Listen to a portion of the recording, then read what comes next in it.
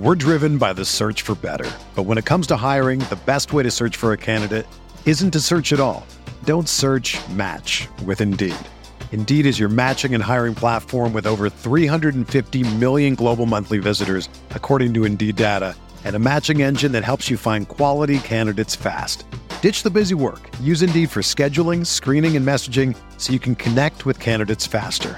Leveraging over 140 million qualifications and preferences every day, Indeed's matching engine is constantly learning from your preferences, so the more you use Indeed, the better it gets.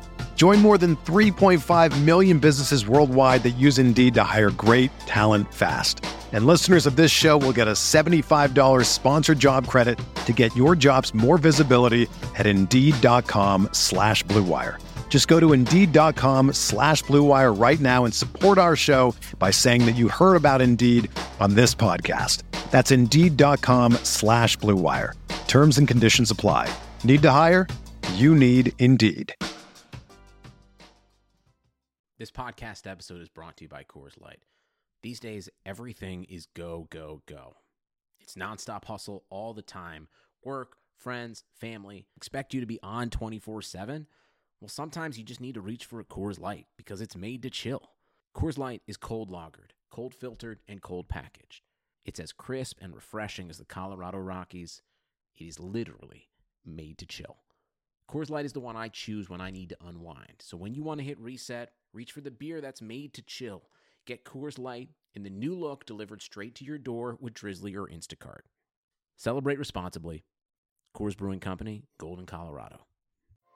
This is Greg Olson, here to tell you about my new podcast, TE1. On the show, I had a chance to talk to my fellow tight ends who have revolutionized the position from an extra lineman to a dual threat superstar. And just like my guests have changed the game, this year, NFLSundayTicket.tv is revolutionizing your NFL viewing experience. Stream all the live out-of-market NFL games every Sunday on your favorite devices and never miss a moment from your favorite players. Visit NFLSundayTicket.tv and use the promo code GREG88 at checkout and get 15% off your subscription. That's NFLSundayTicket.tv and the promo code GREG88. Subscribe to TE1 and get NFLSundayTicket.tv. An unmatched dual threat.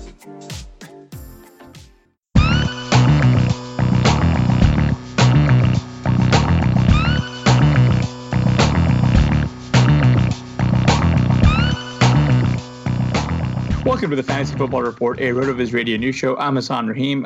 Joining me today on the show is Dave Cabin. You may know Dave as a senior fantasy analyst over here at the Viz, or the host of the Radio Shift Flagship Pod alongside Matt Friedman. Dave is one of the engines who makes RotoViz work.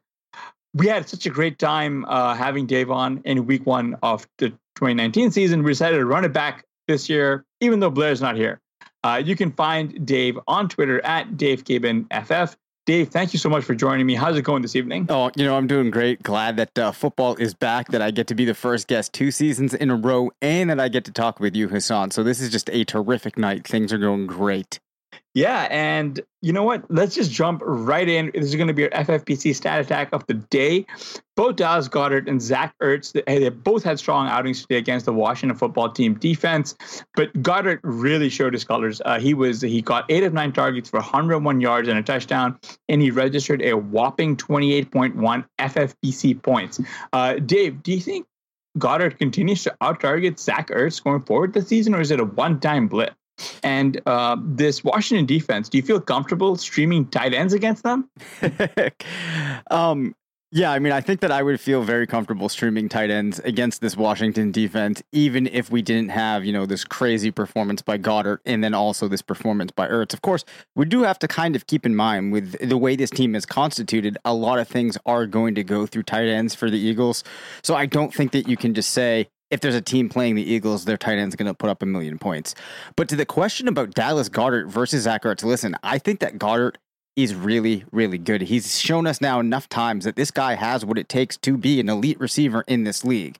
Having said that, I think what we're going to see this season is a bit more of a bounce back and forth between the two of them in being the guy that's going to really lead this team from the tight end position. I still, though, don't want to get ahead of myself here, and I'm going to say that overall we see Ertz putting up more points than Goddard, but nonetheless, a very encouraging performance for the younger tight end. Yeah, I mean, it was actually a little bit frustrating because I have a lot of Ertz, and realistically, the reason I have a lot of Ertz is because his price really dipped to really cheap levels in my opinion, because I had him like pegged as the wide receiver one in this offense, and surprise, surprise, I was very off on that after 1 week. I mean, Jalen Reagor was out there. He caught one long pass for 55 yards. Deshaun Jackson saw a lot of work. But here's something that really bothers me. JJ Arcega-Whiteside didn't draw any targets. There's a massive need in the Eagles' receiving core, and here's a second-round pick who's unable to get off the schneid. In fact, rookie wide receiver John Hightower appears to be drawing targets ahead of him. And, here I was thinking it was Quez Watkins' season, but he's on IR. So what are we doing with Arcega-Whiteside? Are you dropping him? Like, do we have any hope for this guy? Like what's going on? I'd like to say that there is hope. But I really think that if in the next 2 weeks we don't see him getting much usage, I think you go ahead and drop him. I mean, in redraft, I don't think that there's much of a compelling case for holding on to him because of what you'd be able to get on the waiver wire. And I'm assuming in dynasty leagues where people listening might have him, there's going to be far less options on the waiver wire, but it's definitely not encouraging. In a team that has had so many spots where they could have used him for it just to never materialize, it really makes you wonder why it would ever happen now. Yeah, and that's actually a huge bummer. But we really, I guess, not we, as in the royal we. I guess it should just be me. I should have seen this coming. I've been a pretty big supporter of his. The only, I guess, small bright ray of light here is that John Hightower drew 4 targets. He had 1 catch, -2 yards. So maybe they're looking into Arcega-Whiteside a little bit. But Greg Ward saw 7 targets, and he had a pretty measly 5 for 31 line. But that's better than Arcega-Whiteside's 0-0-0-0 line, right? So I guess Ward is a guy who I'd consider like picking up in these really deep leagues, and maybe even in dynasty if you can get him. What are your thoughts? Yeah, I mean, I think that it's worth a shot. You could definitely do a lot worse to start off things. I might not be quite as excited as you, but yeah, I could definitely see that being a viable option for different owners out there. Well, here's something that's a little bit more exciting than Greg Ward talk. Russell Wilson completed 31 of 35 passes for 322 yards and 4 touchdowns in the Seahawks' 38-25 Week 1 win over the Falcons. Dave, like Wilson threw TDs to DK Metcalf, Greg Olsen, and 2 to Chris Carson. Do you think Seattle has finally decided to let Russ cook? I'm not going to go out on a limb and say that, especially because 2 of them came to Chris Carson, which just doesn't feel like if you're really trying to let Russ cook the way that you would go about things. So I'm inclined to say this might have just been more situational in the way the game played out. But who knows? Maybe they're opening up things a little bit more. At the very least, it is really encouraging. And I have to just say, I was really shocked when all of a sudden at the bottom of my screen, I start seeing, Chris Carson with the 1 receiving touchdown, and then I saw the second one coming in. So yeah, it's pretty exciting. As far as the rest of the season goes, there's reason to think that Metcalf might be the better option for fantasy. He might be the more usable, better receiver, especially in a low. I mean, Lockett's been so efficient, right? But Lockett's been good at finding the end zone, but it's possible Metcalf is just better at that. And I think that in this offense, that's what you're going to want. As far as Carson's receiving role goes, do I think that any other running backs will steal looks away from Carson? Unless Rashad Penny was available, I'm actually going to go with no here. What about you?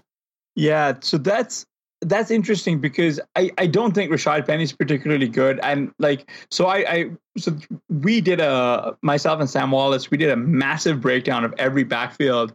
And that just came out like this over the course of this weekend, right, just in time for Week 1 kickoff. So it's already irrelevant, But one of the things that we noted about the Seattle Seahawks' backfield is really it's Chris Carson's world, and the rest of the Seahawks running backs are just living in it, right? Yeah. You've got Carlos Hyde there. He also scored a touchdown, but didn't see much work until the very end.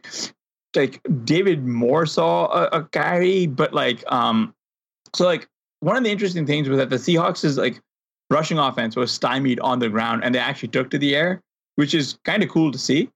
Travis Homer saw a handful of carries. You didn't see anything out of DJ Dallas, which is interesting because, he seems to be the bigger guy. And you thought they give him some work, but I guess he was inactive. And Carlos Hyde saw 7 carries as well. Interestingly, Carlos Hyde and Chris Carson both saw like an equal workload split from that perspective. And like Hyde actually rushed one in. But it's good to see Chris Carson having, this outsized role in the receiving game. I mean, 6 targets, right?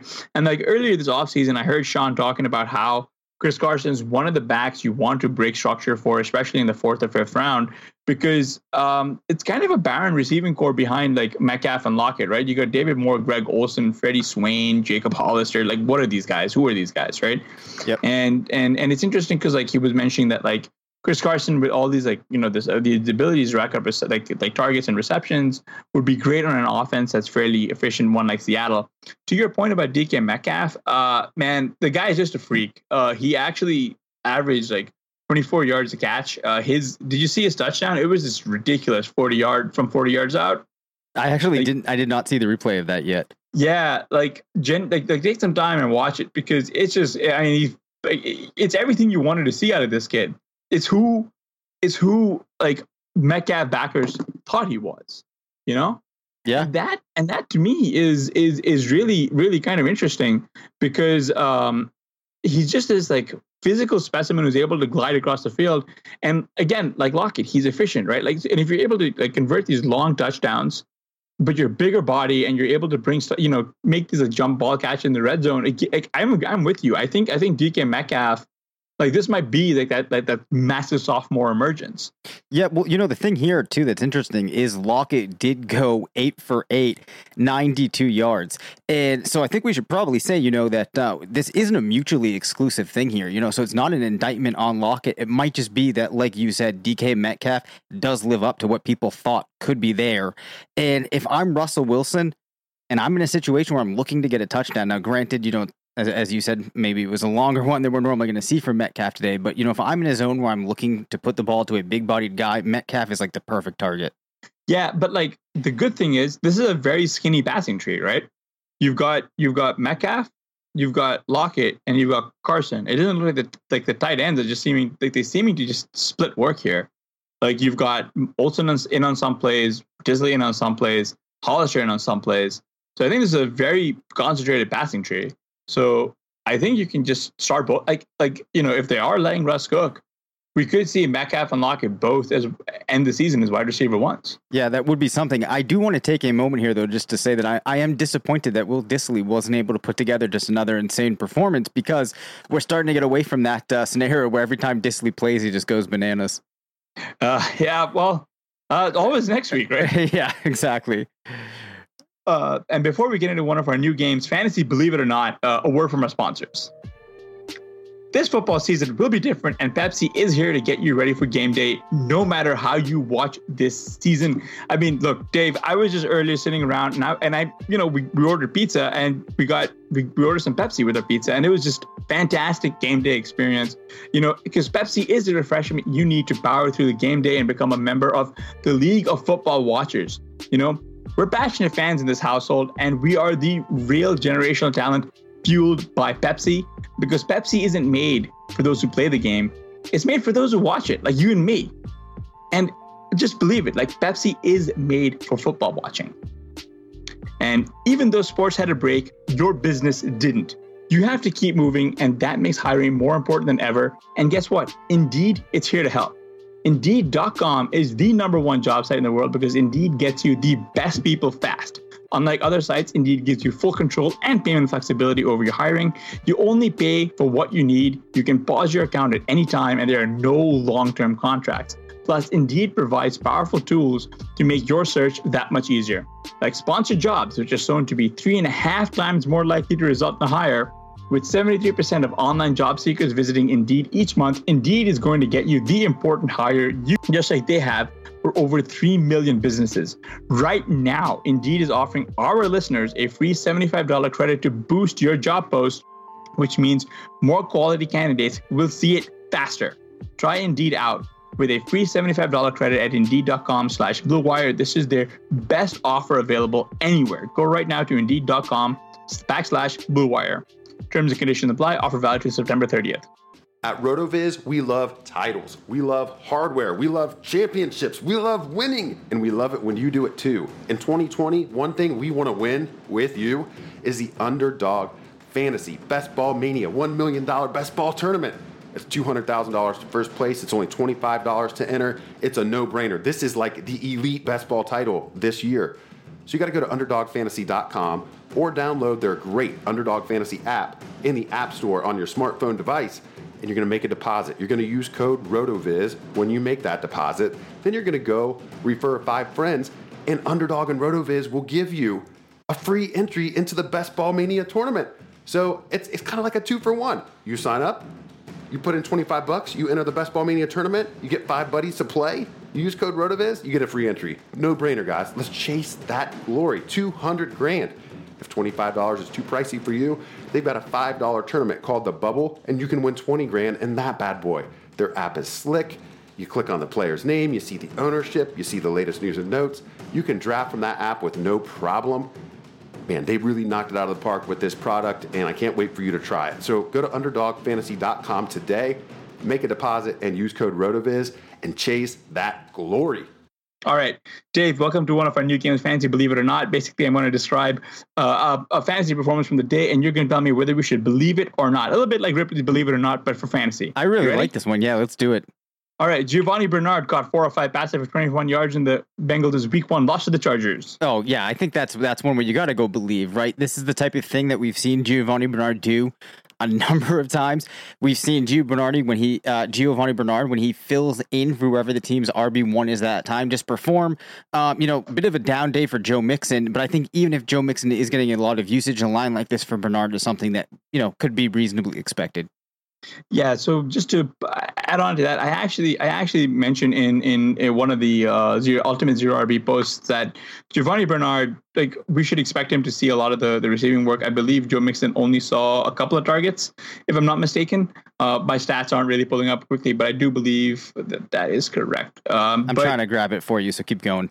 Yeah, but like, to that point, right? So like, Giovanni, this is not a fantasy ceiling type of performance, or neither is it the kind of floor you want.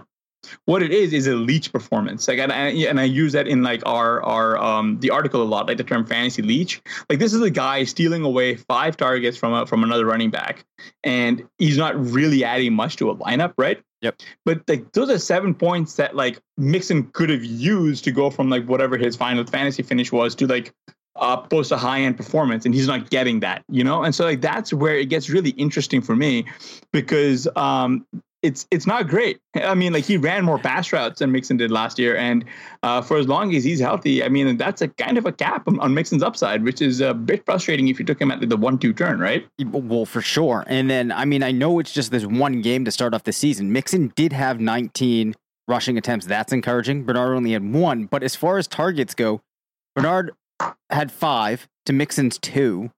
Neither of those totals are that impressive. But like you said, if Mixon's only getting 2 targets a game, and even if he's having more performances as a rusher like he did down the stretch to end last season, those 2 targets might not be enough to help him justify the position where people were drafting him. So hopefully that changes as we move forward. Robbie Anderson caught 6 of 8 targets for 115 yards and a touchdown in the Panthers' Week 1 loss to the Raiders. Okay, I would, believe it or not, like, I was putting Anderson on my teams at the end of it. I was just really hoping that we'd see DJ Moore be the player putting up the 6 of 8 targets for 115 yard, stat line to open things up. Do I think this is going to carry every week? No. Will DJ Moore put things together a little bit more? Yes. But, hey, Robbie Anderson, I think, is the type of player that you can see games like this from. So it shouldn't be that much of a surprise, but still, to start off the season, for me, it has to go under the, I guess I would say believe it or not. I guess I would just say not believe. There, that works. Yeah, I mean, from a weekly perspective, absolutely. I mean, from a best ball perspective, this is kind of what you wanted him, right? Like, he was going fairly late in best ball. This is what you wanted him. I believe all you guys ranked him fairly aggressively towards the end there. Like, you guys were just rocketing him up your boards. Yep. But what's even better, again, and we talked a little bit about skinny target trees earlier with the Seahawks. but Anderson had 8 targets, Moore had 9 targets, and Curtis Samuel had 8 targets. I mean, Curtis Samuel really didn't do all that much with his targets, and like that's going to be one where it'll be interesting to see where they go. They only gave McCaffrey 4 targets, so it seems like falling in a negative script there was good for the wideouts. And given the state of the defense, they might just see a negative script a lot more. Again, with DJ Moore seeing 9 targets, the volume's there. It'll all snap back together, right? Yeah. You make a good point. Actually, this is one of those games where having not had the chance to go back and actually like watch the condensed film of it yet doesn't feel that good for Moore. But I guess 9 targets is nothing to complain about. Only 54 yards. But listen, I think that Moore is a good enough player that you give him 9 targets. Some weeks he's going to break one of those for a long play, find the end zone. No need to worry yet. Adrian Peterson rushed 14 times for 93 yards in week 1 against Chicago. Believe it or no, I would not have believed this. Should I have believed it? Yes, but it's just like, he just gets signed. The man's like a million years old at this point. We know that he's such a unique physical specimen, but still, I had these hopes for DeAndre Swift just a couple of weeks ago. Kerryon Johnson looked like such a great 0 running back play. I don't know, man. Maybe it's Adrian Peterson. What do you think? It's not going to last. It's not going to last. Here's the craziest thing about all this. He had 3 targets. When do you ever see Adrian Peterson? Anyway, so to your point, yes, Adrian Peterson signed off the street.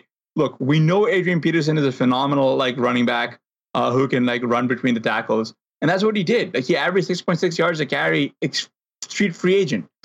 Kerryon Johnson, huge bummer. Here's the craziest thing about Swift is he saw 5 targets. Unfortunately, and this is really sad, the poor guy dropped that what could have been a second touchdown in the end zone. I felt so bad for him, but the only thought going through my head was so Matt Patricia is going to use Kerryon like DeAndre Swift in the 2-minute drill and around the goal line where he got 1 touchdown. So if you're using your rookie second-round running back in the highest leverage situations in the game, including trusting him to take a target that was essentially the game-winning pass, why are you not paying him more? And that's my question. Yeah. What is going on through that man's head, Matt Patricia's, is I don't know, and I'm hoping that we can figure it out. It's a bit of a bummer because I'm looking at the target share here. Danny Amendola is going to be a bit of an issue. I think just going forward a little bit for Swift's interim value. I'm really, really optimistic on Swift's value over the long run. He was a little expensive to really call a quote unquote 0 RB target, but I'm pretty optimistic that he comes on hot down the stretch. Around week, hopefully, around the bye weeks. But anytime you're ready, Swift, please. Well, though, I do want to just pop in here quickly just to say it is only week 1. I know it feels like all of a sudden we're seeing these things, and we finally have something tangible. And who knows what plays out in these situations, but that's kind of the point. So I just want to give my obligatory, make sure that you don't overreact to everything too much in week 1, right? Oh, I'm with you 100%. Yeah. I'm just amped because we're going from 0 to 60 with football back. And I actually genuinely have enjoyed the fact that there were no preseason games and the offseason was as murky as it is. Yep. Because there was people were just making horrific drafting mistakes during the fog of war. And this next guy is actually a pretty good example of that. Marquez Valdez-Scantling got 4 of 6 targets for 96 yards and 1 touchdown in the Packers' week 1 win over the Vikings. For me, that'd be a not as well. This just wasn't something that I was going to expect. One of the things that Freeman and I have talked a lot on our show about now for a couple of seasons is that this wide receiver 2, maybe even wide receiver 3 position in Green Bay feels heading into the season like it should carry value. But what we've seen is that Devontae Adams ends up being the only receiver that's able to carry value from the beginning of the season to the end. However, we're looking at a game to day. Aaron Rodgers throws 4 touchdown passes. Not only does MVS get involved, but we also see Alan Lazard. So maybe there's something there. I wouldn't have expected it. But now that we saw that type of performance we did today, I'm thinking it could continue, especially in the NFC North, which was a division that when you looked at our advanced strength of schedule metrics, looked like one that set up nicely for wide receivers to have a good season. Yeah, so I agree with you in that, like, trying to basically figure out who Green Bay's wide receiver 2 or 3 is has absolutely been folly. Because like the ADP never matches what happens when we actually, you know, break camp. It's just been absolutely ridiculously like how off script. I mean, MVS was going in like the 9th round last year, where, you know, basically where Lazard is going this year. So it's only Karmic Justice, because that the roles are flipped, you know? Yep. Yeah, I know. So we'll see. I guess though that for me, the larger takeaway here is maybe if you have one of these guys, you can start to feel like decent that you're going to get something this year. Oh, for sure. And we'll just have to wait and see how it happens, because you mentioned it is only just week 1. Colts' running back Nyheim Hines rushed 7 times for 28 yards and a score. He also tacked on 8 catches for 45 yards and another TD in Indianapolis' week 1 loss to Jacksonville. Let's give that man a round of applause. What a performance that was. That would be another, believe it or not. Like, I just would not have expected that. Now, granted, we did have some unforeseen things. Marlon Mack with the Achilles injury. Hopefully it's not too serious. If it is, then Hines definitely hits as one of those 0 running back targets, even with Jonathan Taylor. What we started to see was, we knew this going into the year, right? Phillip Rivers likes to dump it off. Hey, 8 catches. Nyheim Hines can definitely do that. Scores the touchdown. I think that this could continue. I would have thought, though, that it would be Jonathan Taylor scoring the 20-plus points this week. So I'm a little disappointed there. Still, though, you know, perhaps we have a situation where both of these guys, who I've been big fans of, you know, string together good seasons. Yeah, so I'm with you. It's a little surprising. I mean, so in the Zero RB Ultimate Watch List, I did mention that the wide receiver core behind T.Y. Hilton was fairly wide open as we entered the season, and it seems to be fairly wide open. Paris Campbell seems to have actually stepped up. Yeah, that's Jonathan. But Jonathan Taylor saw 6 targets, got all 6 for 67 yards. Really, I'm actually kind of impressed that the guys who are doubting whether or not Jonathan Taylor can catch the football are what they're doing, but that's okay. And then, you know, you have Hines who's stepping up as well. So and then you got the rest of these also rans, Mo Ali Cox, Zach Pascal, stuff, you know, guys like that. Even, or, you know, their second round pick, Michael Pittman, whatever. Right. So you've got, it's interesting, and I do think that Hines might. Like, this might actually be a role that he carves out this year going forward, because it is kind of unsettled. And I do believe that the fear here is, so Mac actually, I believe, was stretchered off.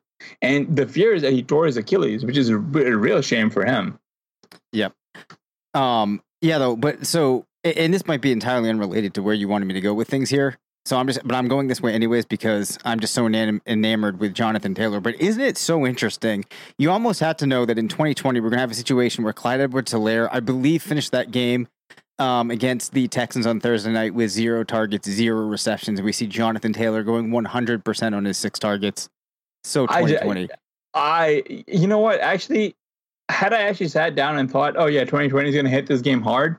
Well, if you want to talk about 2020 hitting this game hard, talk about Jacksonville, the Jaguars, like winning. Oh yeah, that's right. Like there's a survivor pool that I'm in, and half the field is actually fully eliminated because they're all one Indianapolis Colts. Oh wow. Not that many people care here, but yeah. Who'd you go with to start? I'm actually not in the survivor pool, so I'm interested. The Bills. Oh, nice. Okay. Yeah, I mean, I get the excitement of going with the road dog. I mean, road favorite, but later, see you half the field. Yeah. The Kareem Hunt rushed 13 times for 72 yards in the Browns' week 1 loss to the Ravens. He also added 4 catches for 9 yards. Yeah, I believe it. I think that especially when the team decided to sign Hunt on that, I believe it was a 2-year extension, that had to be a signal that they were planning on using him. So I think that this is representative probably of the type of split that we're going to see between them through the rest of the season. If you're a Chubb owner, I think what you're hoping for each week is going to be those touchdowns. I think that it's going to be hard for Chubb to give you what he was giving his owners in the beginning of last season, and that's just kind of something you're going to have to live with. So if you're a person that got Kareem Hunt, towards the beginning of the summer, because I think he did start to creep up a little bit. You're feeling really good. If you're a Chubb owner who got Chubb even in like round 2, I think you're starting to feel a little uncomfortable. Yeah. So the interesting thing was just the fact that like the Browns spent so much time in negative script here. I mean, Baker Mayfield looked like just that's a good absolute, just trash, garbage. But we're gonna really get a better idea of what they're gonna do in the event where they face similarly poor teams in the Bengals and Washington the next 2 weeks. So let's see how they handle it, because you can see if you can like envision the Browns falling behind early. That might just have to be a signal where you're starting Hunt and just sitting Chubb, unfortunately. Yeah, the other thing that I just want to quickly mention here too is I've been a big proponent of just how talented I think that Nick Chubb is. I think he's a tremendous running back. But when you look at these two backs as a whole, I don't think that anybody's going to tell you that there's this huge discrepancy between the two, which is another reason why this Hunt signing is particularly impactful. Hey, I'm with you. And let's talk a little bit about, let's keep this to backup RBs as well. So Joshua Kelly rushed for 60 yards and a TD on 12 carries in the Chargers' week 1 win over the Bengals. I don't think I would have had this reflected anywhere in anything that I put together, but I guess this is one of those, I'm going to say, believe it, just in that I think there were reasons to point to Austin Eckler not getting all of the work. Curtis Patrick had talked about Joshua Kelly being the type of guy that makes for a solid pick, and that had a compelling case for being somebody that would get involved. And here it is coming to fruition. So yeah, definitely encouraging. And I'm kind of wishing that I'd gotten more exposure to Kelly than I did. Because yes, it's only 1 week. It is week 1, but hey, this is something you can point to as a really positive start. Yeah, and I believe, so in the, just I keep referring to it because it's fresh in my mind, but yep. in the Ultimate Zero RB Watch List, I did mention that Joshua Kelly was clearly running as a running back 2 in camp. Justin Jackson seems to, and then Sean noticed this as well, was that Justin Jackson was dealing with some kind of an injury, and he seems to have re-hurt himself, and he had to leave the game. Yep. Austin Eckler, I should be receiving a lot bigger target share.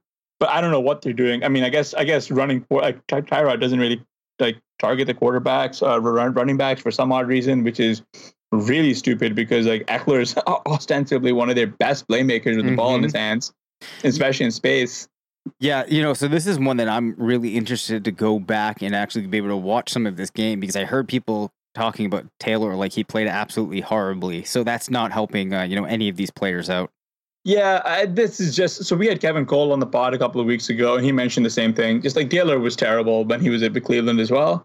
Like he was really like just abominably bad, right? Like yep. and it didn't take long for him to get like benched, and I think that that's happening again. Yeah, can I share one? This is entirely unrelated to anything. But earlier in the week, I was looking at some things. Do you remember when Terrell Pryor was playing receiver for Cleveland? Oh, yeah. Dude, his numbers that year were actually pretty crazy. I know. It's why I bought in. Yeah. So anyway, unrelated there, but that's worth people going and taking a quick Google on. Oh, for sure. Like it's crazy how close he came to like being a thing. Yeah, I know. It really is. All right, so item number 3, Zach Moss rushed 9 times for 11 yards in the Bills' week 1 win over the Jets. He also added 3 receptions for 16 yards and a touchdown. Dave, that may not sound like much, but he appeared like Moss appeared to be the clear-cut goal line back for the Bills, despite Singletary, getting the quote-unquote start. Do you think Moss has earned himself some increased playing time going forward, or is it just something that you want to monitor and you're kind of iffy on starting either player? I really don't have a good feel for what a team like the Bills will do. But I think that you have to view this as a sign that the team already is recognizing the fact that it's possible Moss might be a more talented back, or at the very least is the type of guy they have to get usage for. The fact that he's already scored a touchdown, in the receiving game, I think is something that's important. And, I've started to feel better and better about Moss as time went along this summer. So yeah, I'm buying the fact that he's probably going to get more playing time. The rushes of 9 yards doesn't feel like a lot, but still he is a player that is a rookie playing behind a player who had a bit of a surprising year last year with how good he was. And the team just could have said, we're going to trust Singletary. We're going to let him start off. We'll kind of work Moss in slowly, see how he does. But I think that's a pretty good volume for a guy like Moss right off the bat. So I'd feel good about that if I'm a Moss owner. Yeah, for sure. I mean, so we were lucky enough to get Moss, and like the TD that he scored was actually a receiving TD. Realistically, the goal line back here and their primary running back is Josh Allen. I mean, he had 57 rushing yards today. He had, I believe, 2 rushing touchdowns as well. So, like, what are you going to do, right? Right. Like, right. And it's kind of just to close the loop here. Similar to this next player in Cam Newton, who completed 15 of 19 passes for 155 yards, and he rushed for 75 yards and 2 scores on 15 carries in the Patriots' Week 1 win over the Dolphins. Dave, I put this question in especially for you. I know you're a Patriots fan. We can end with them. What were your thoughts here on Cam Newton's debut? I thought it was a fantastic debut for a couple of reasons. Just that we were able to see Cam come into a game where it looked like he had a pretty decent feel with some of these players. Josh McDaniels and the offense seemed really excited about having him incorporated in. They used him in, some fun ways. He was running a lot. There's a couple of plays where he was just doing things that you wouldn't see Tom Brady doing. So I think that gives a new element naturally that defenses are going to have to account for. I also thought that we saw him start to have a bit of a connection with N'Keal Harry, possibly. Julian Edelman, still remained involved. Do I think this is one of the best offenses you're going to see in the NFL? No, just because I don't think the overall talent is there. But for this weird offseason, for Cam to come in, gel with the offense like that, we didn't get to see him do too much as a passer, but he gets the 2 touchdowns on the ground. He looked really healthy, I thought. Overall, this has to get you pretty pumped up. I'd like to see another player in this offense emerge. The running back situation, though, is going to be one that I'm still not really sure what we do. And it looks like they're going to want Cam to be involved as a rusher. So as long as he's not banged up, that only really muddies the waters even further in the running back situation, which in hindsight is something that people probably should have been talking about even more when discussing these running backs. The knock was you're not going to know which one to play. But we weren't even really always accounting for the fact that, Cam might be taking away the most important stat those guys are going to get, being touchdowns. Yeah, and I actually was kind of cognizant of the fact that Cam was going to be doing that. He kind of did that during his time in Carolina anyway. He's one of just the best red zone rushers. I just didn't know how much we'd expect to see of him because he had that foot injury, right? Yep. And he has zero compunction about checking down to the running backs. He is a very good passer of the football. And at the very least, correct me if I'm wrong, but James White, very, very good at what he does, right? Oh my God. Yeah. James White's fantastic. I actually think that it's possible James White is the most talented player that we have on the offensive side of the ball, when it comes to doing exactly what he does. How good Cam is, we'll get to see. Maybe he's actually better. And maybe I'm underselling Edelman, and who knows? Maybe Harry's as good as he is, I thought, coming out of the school. But, to the question, James White's really, really good at what he does. Yeah, Blair and I were talking about this a little bit, and I had AJ Brown ranked ahead of Harry. Me too. Right? Yep. But it's very difficult because, the kind of similar-ish profiles, kind of similar-ish builds and statures and speed. I just thought AJ Brown was a significantly better prospect. And I think that that's something that I couldn't really put why to it. But I just, I figured against the level of competition, some kind of reason that I'm just stating now because I wanted to back into it. But that's the thing is I don't know what it was about AJ Brown versus Harry. Yeah. That I preferred. But Harry flashed some upside with Brady there last year. Yep. And I'm kind of optimistic on his outlook here. And I'm kind of optimistic in Cam. Let's get real here, right? So the Dolphins, they're basically the Cleveland Browns from a couple of years ago for this season in terms of how optimistic people were on them, right? Right.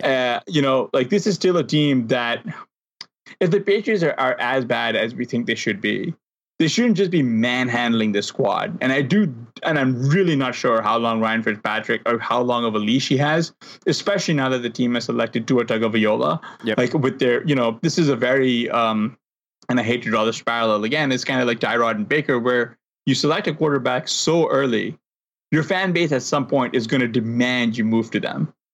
Whether your coaching staff thinks they're ready to play or not. This is not an Alex Smith, Patrick Mahomes situation. Yeah, also he's a guy that figures to be pretty exciting in a lot of phases.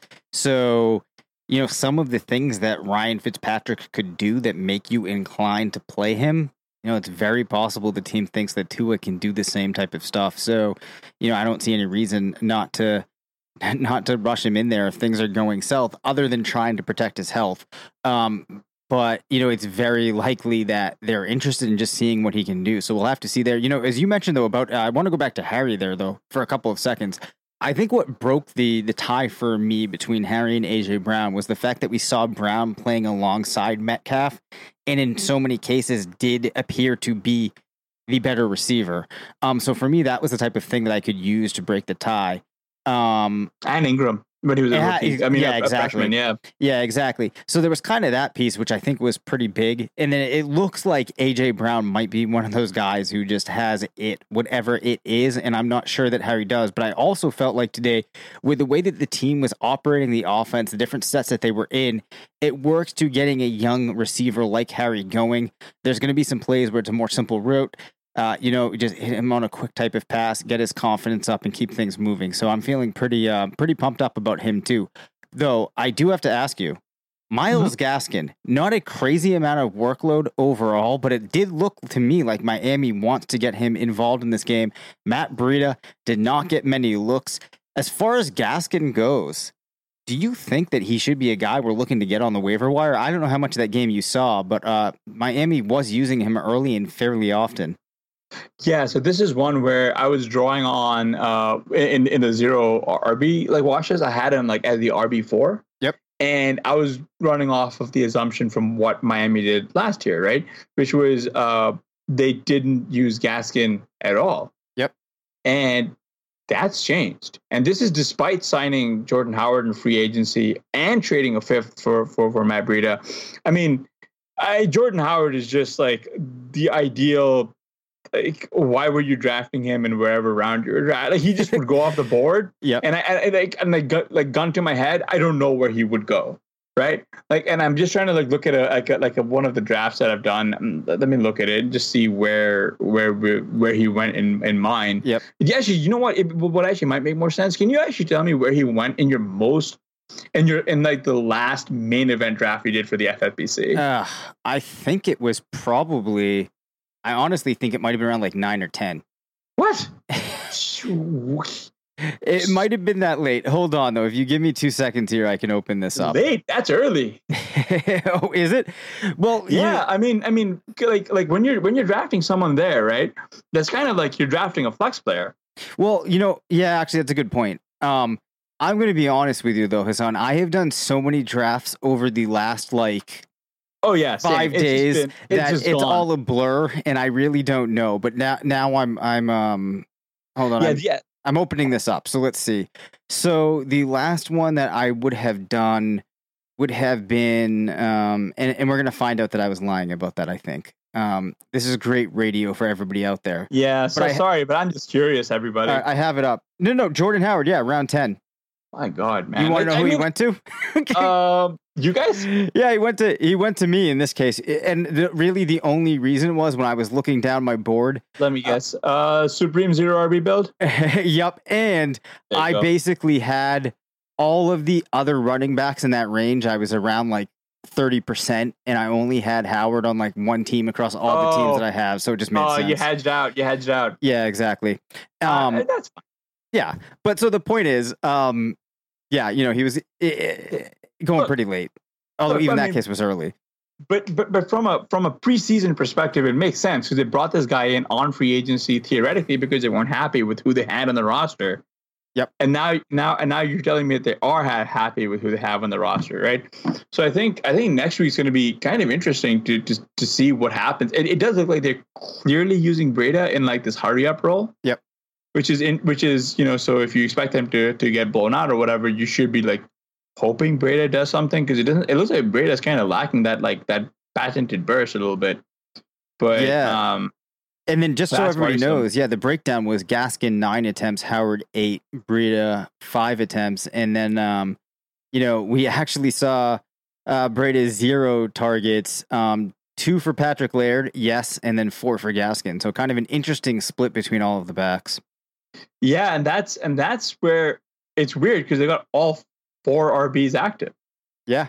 And then, of course, you have fullback Chandler Cox there as well, who I don't think actually recorded anything, but I just felt like mentioning him because he's on the sheet I'm looking at right now. Awesome. Yeah, no, I think that like Howard's just the guy that you might have to just plug him in when the Finns are favored, and hopefully they're favored for a while.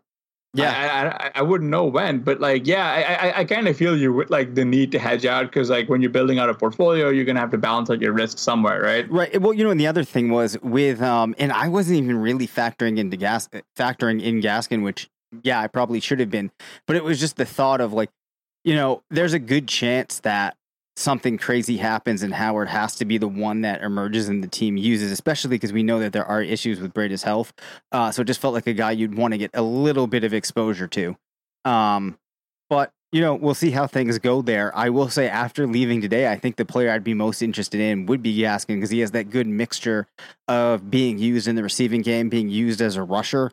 And, it feels like game scripts, maybe he has the access to the majority of them or to more of those game scripts, the different way things can break than the other two. Yeah, I mean, I'm definitely kind of excited at the very least for pretty much, I guess, just week 2. I mean, if you want to talk a little bit about we're at the halftime, just for the listeners, whoever's still listening, we're at halftime of the Cowboys-Rams game, and buddy, CeeDee Lamb is the truth. Is he? I have not seen this yet. What's he doing?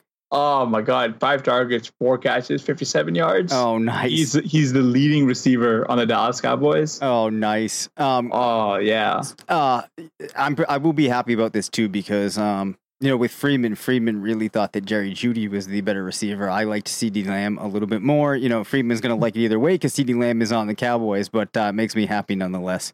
Hey, Jeudy plays tomorrow, and with Courtland Sutton looking very, very iffy, it's going to be very interesting to see what he does. Yeah, actually, that's a great point. I guess I can't write off Jeudy yet, seeing as the guy hasn't even played yet.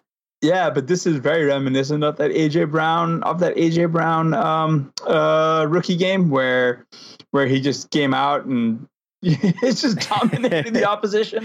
Like I mean, AJ Brown did it on like 4 targets because the Titans and all that, but like he had 100 yards. Yeah, but man, buddy, CeeDee Lamb is the truth. Is the other thing that's been disappointing? Well, granted, I only saw a little bit before we got on here, but dude, feels like the Rams really want to make a point to keep Malcolm Brown involved. I saw Cam Akers getting some usage.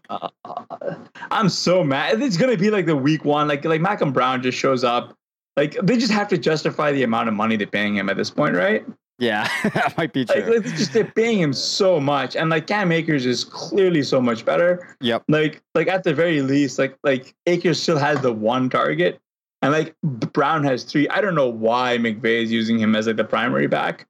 I'm really optimistic and really bullish on Akers. I was taking him in the 6th everywhere. Like if I missed, like I was trying to like split my exposure between Akers and Swift in the 6th. Yeah, I could completely get that, and I think that they're both players that in a different class with things going slightly different ways, people would have been all over. And, I think some people weren't sure what to do with Akers' landing spot in LA, but so far it's looking like this team's keeping pace with Dallas. They actually might have an offense that can put things together and allow Akers to be the type of back that some of us were thinking he could be. Yeah, provided Sean McVay stops deciding that like Malcolm Brown is actually worth taking carries to. Right. That's the key caveat. So tilting because like Akers is so talented. I mean, you can get a 10% discount to RotoViz using our promo code, which is RotoViz Radio. Yeah. So actually, all you have to do. Well, there's 2 ways you can do this. You can go to the RotoViz and then go to the podcast homepage, and there's directions there. Or when you go to checkout, so you go to RotoViz, you go to subscribe, you enter the promo code RVRadio 2020 for the 1-year subscription. You get 10% off.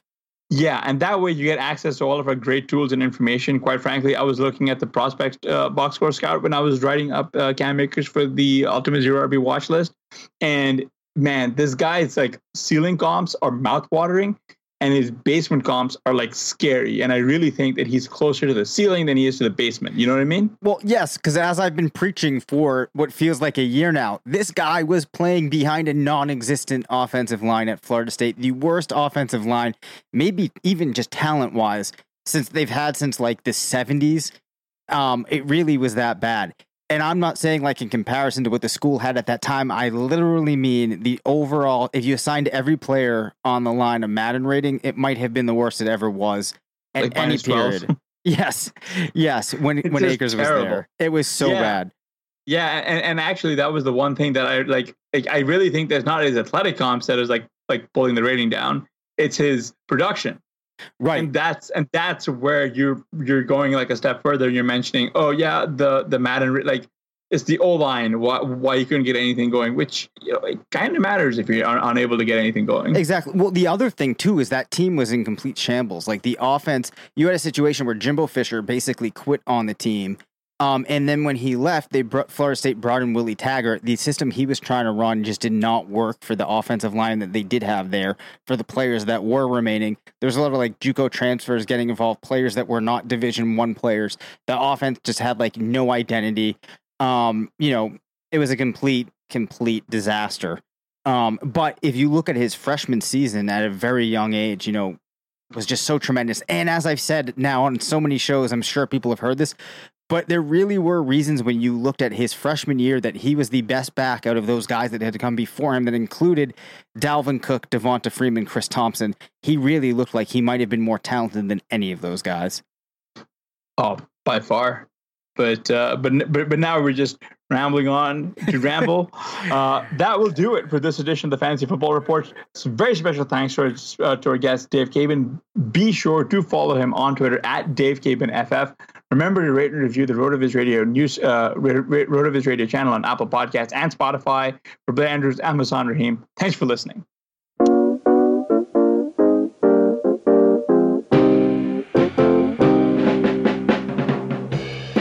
Thank you for listening to the Fantasy Football Report. Please rate and review the RotoViz Radio podcast channel on iTunes or your favorite podcast app. Contact us via email rotovizradio@gmail.com and follow us on Twitter at RotoVizRadio. And remember, you can always support the pod by subscribing to RotoViz at a 30% discount through the RotoViz Radio homepage, rotoviz.com/podcast.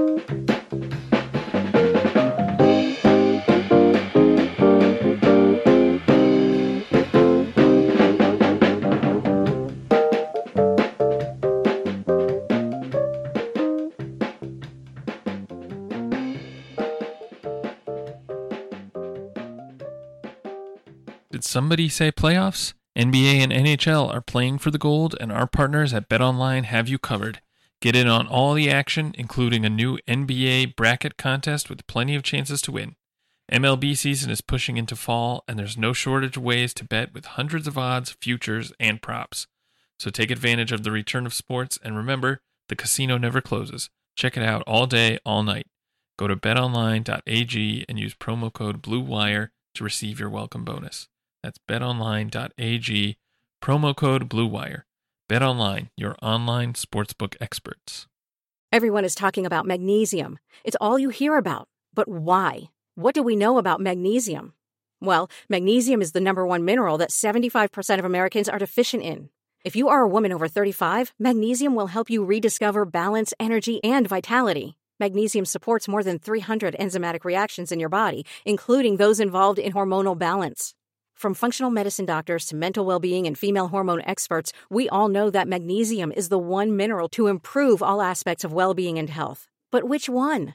Magnesium Breakthrough from Bioptimizers, the trusted choice recommended by leading experts with 7 best-absorbed forms of magnesium to ensure your body receives the support it needs for overall well-being. Go to bioptimizers.com/balance today and use code BALANCE10 for 10% off. Support your journey to wellness at bioptimizers.com/balance.